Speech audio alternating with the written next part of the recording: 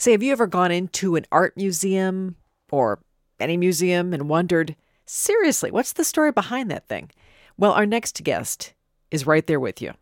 Tim Gehring is the host and creator of The Object, a podcast that tells the story of the Minneapolis Institute of Art through its 90,000 plus artifacts representing 5,000 years of world art history. Here's a clip from their new season launching this week. When European explorers came across these temples in the 1800s and early 1900s, they found sculptures everywhere, missing body parts.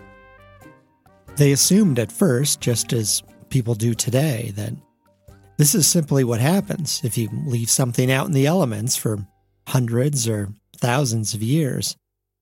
Whether it's from ancient Egypt or ancient Greece or ancient Rome, things fall apart. Especially things that are, well, sticking out. Podcast host and creator Tim Gehring joins us right now. Hey, glad you could join us again. How are you? I'm well, Kathy. Thanks so much for having me. That was a nice line you had there. Good writing, as a matter of fact. I enjoy that. So you were on last year with us talking about the podcast, The Object. And at that time, you're heading into the 4th season. This is season 5, right? Wow. That's right. Yeah, 5 years now. What's new for this season? You know, I guess what I would say is new is that I'm starting to look beyond some of the sort of greatest hits of the museum and into some of those questions that we all have when we walk into an art museum or any museum. How did this stuff get here? And why is it the way it is? Who decides? And when you get to those questions, you sort of move beyond art into some of these bigger social and historical questions, which is, so fascinating to me. I want to go back just briefly here because, of course, that was a provocative line in the podcast, the Department of Missing Limbs. By the way, why so many objects? Why are they missing limbs? Was there looting going on? What happened? So many different reasons, and some of them rather unexpected. Looting is one, for sure. I mean, sometimes, if you're somebody who has something to sell, you might even break that object in two, right? You might sell the head and the body, a twofer. And some of these things are broken off because they were chiseled out of caves or out of some other place where they couldn't get the whole object. So that's certainly part of it. One of the more fascinating things for me about that story is that we've just kind of come to accept that ancient objects are broken, right? Mm-hmm. Well, there is, there's a history there. At some point, people liked the fact that these things were broken. That was sort of interesting to them, right? This is sort of the Romantic era, and broken ancient objects symbolize decay and some of these other romantic ideas. The Venus de Milo, right? The sculpture with the woman who's missing her arms, famously. Yes. When the French first come across this sculpture, it's not long after they realize there's some other pieces around. They have a piece of the arm, they have this apple that she was probably holding, but they're like, nah. We like it the way it is. And, just kind of tuck these other things away. The base of the sculpture has a date on it that's sort of inconvenient too.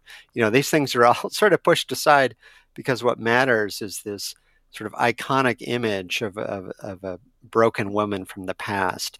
And you get to sort of revel in that romantic aura. Did you have the idea for the podcast or somebody else? I don't remember. Was this your idea? This is, it was my concept in the sense of, I have a background as a writer. I've been writing about arts and other things for 25 plus years.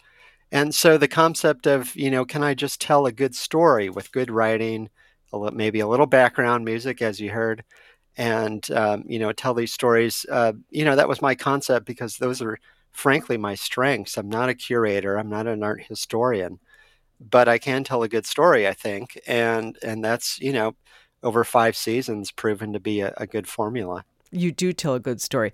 Tell us about the case of the missing Rembrandt. Oh, that's a great one, too. We have this Lucretia painting Rembrandt painted towards the end of his life. This was a painting that was bought by Herschel Jones, former publisher of the Minneapolis Tribune. And this was purchased just a couple of years before he dies. And so his widow, Lydia, inherits this painting. She has 7 children, and, she has to figure out who's going to get this painting. Well, her solution is to give it to the museum. So no one gets the painting. But, Minnesota does, the state does. And of course, this becomes kind of an unexpected calling card that fell in the lap of the museum just 20 years after it opened. And, for a long time, it was almost sort of a joke. Like, this painting was never at the museum. It was always traveling because, we'd lend it out to all these shows, but it sort of put us on the map. You've got so much in Mia's collection to talk about and to focus on. Do you try to find artists in the collection who have specific Minnesota connections?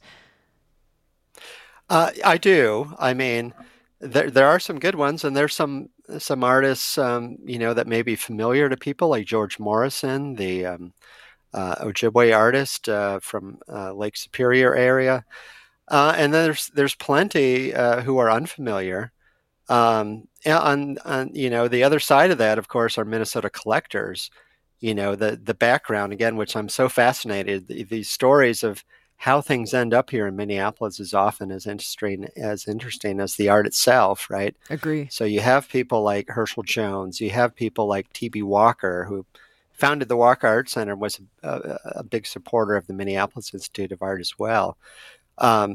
There's just great stories behind those folks, and there's great stories behind the connections that we made to some other artists. We used to have this thing called the Artmobile. This is like in the early 70s. Oh my gosh, I remember that. Do you really? Yes. It was a semi-trailer that we would drive around the rest of the state, outside the Twin Cities, and bring, original artworks, really good artworks.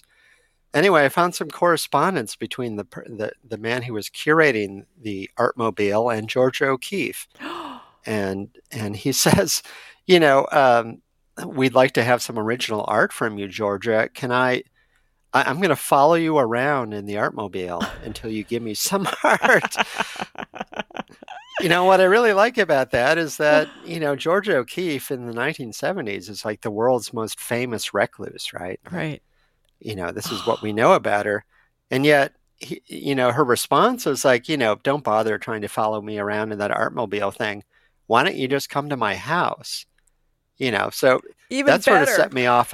Yeah, exactly. That sort of set me off in the story of like, was she really a recluse, or is that just what we wanted to believe about her? And the story of the sort of image making that went on around her, and that, goes on around a lot of famous people. Wow, that's a great story. See, you're perfect for the job because of your journalistic background. I mean, because really you're using all the tools of journalism. You're digging around, you're doing the research, you're combing through Right. archives. You're perfect for this.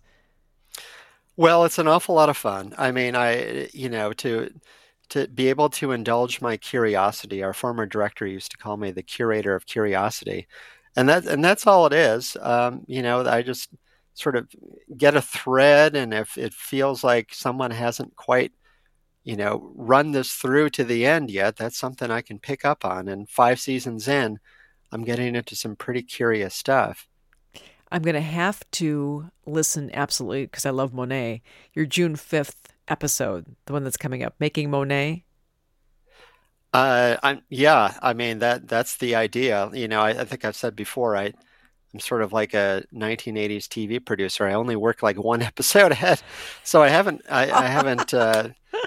totally fleshed that out. But It's okay. we have this great Monet of a haystack, and he made a lot of these things, and he made a lot of paintings of a single thing, right? Right. He did his water lilies, of course, and he did a number of these subjects, and that was sort of fascinating to me too, like, because the line we get from that is, well, he was studying the light and he wanted to see it in different light. Right.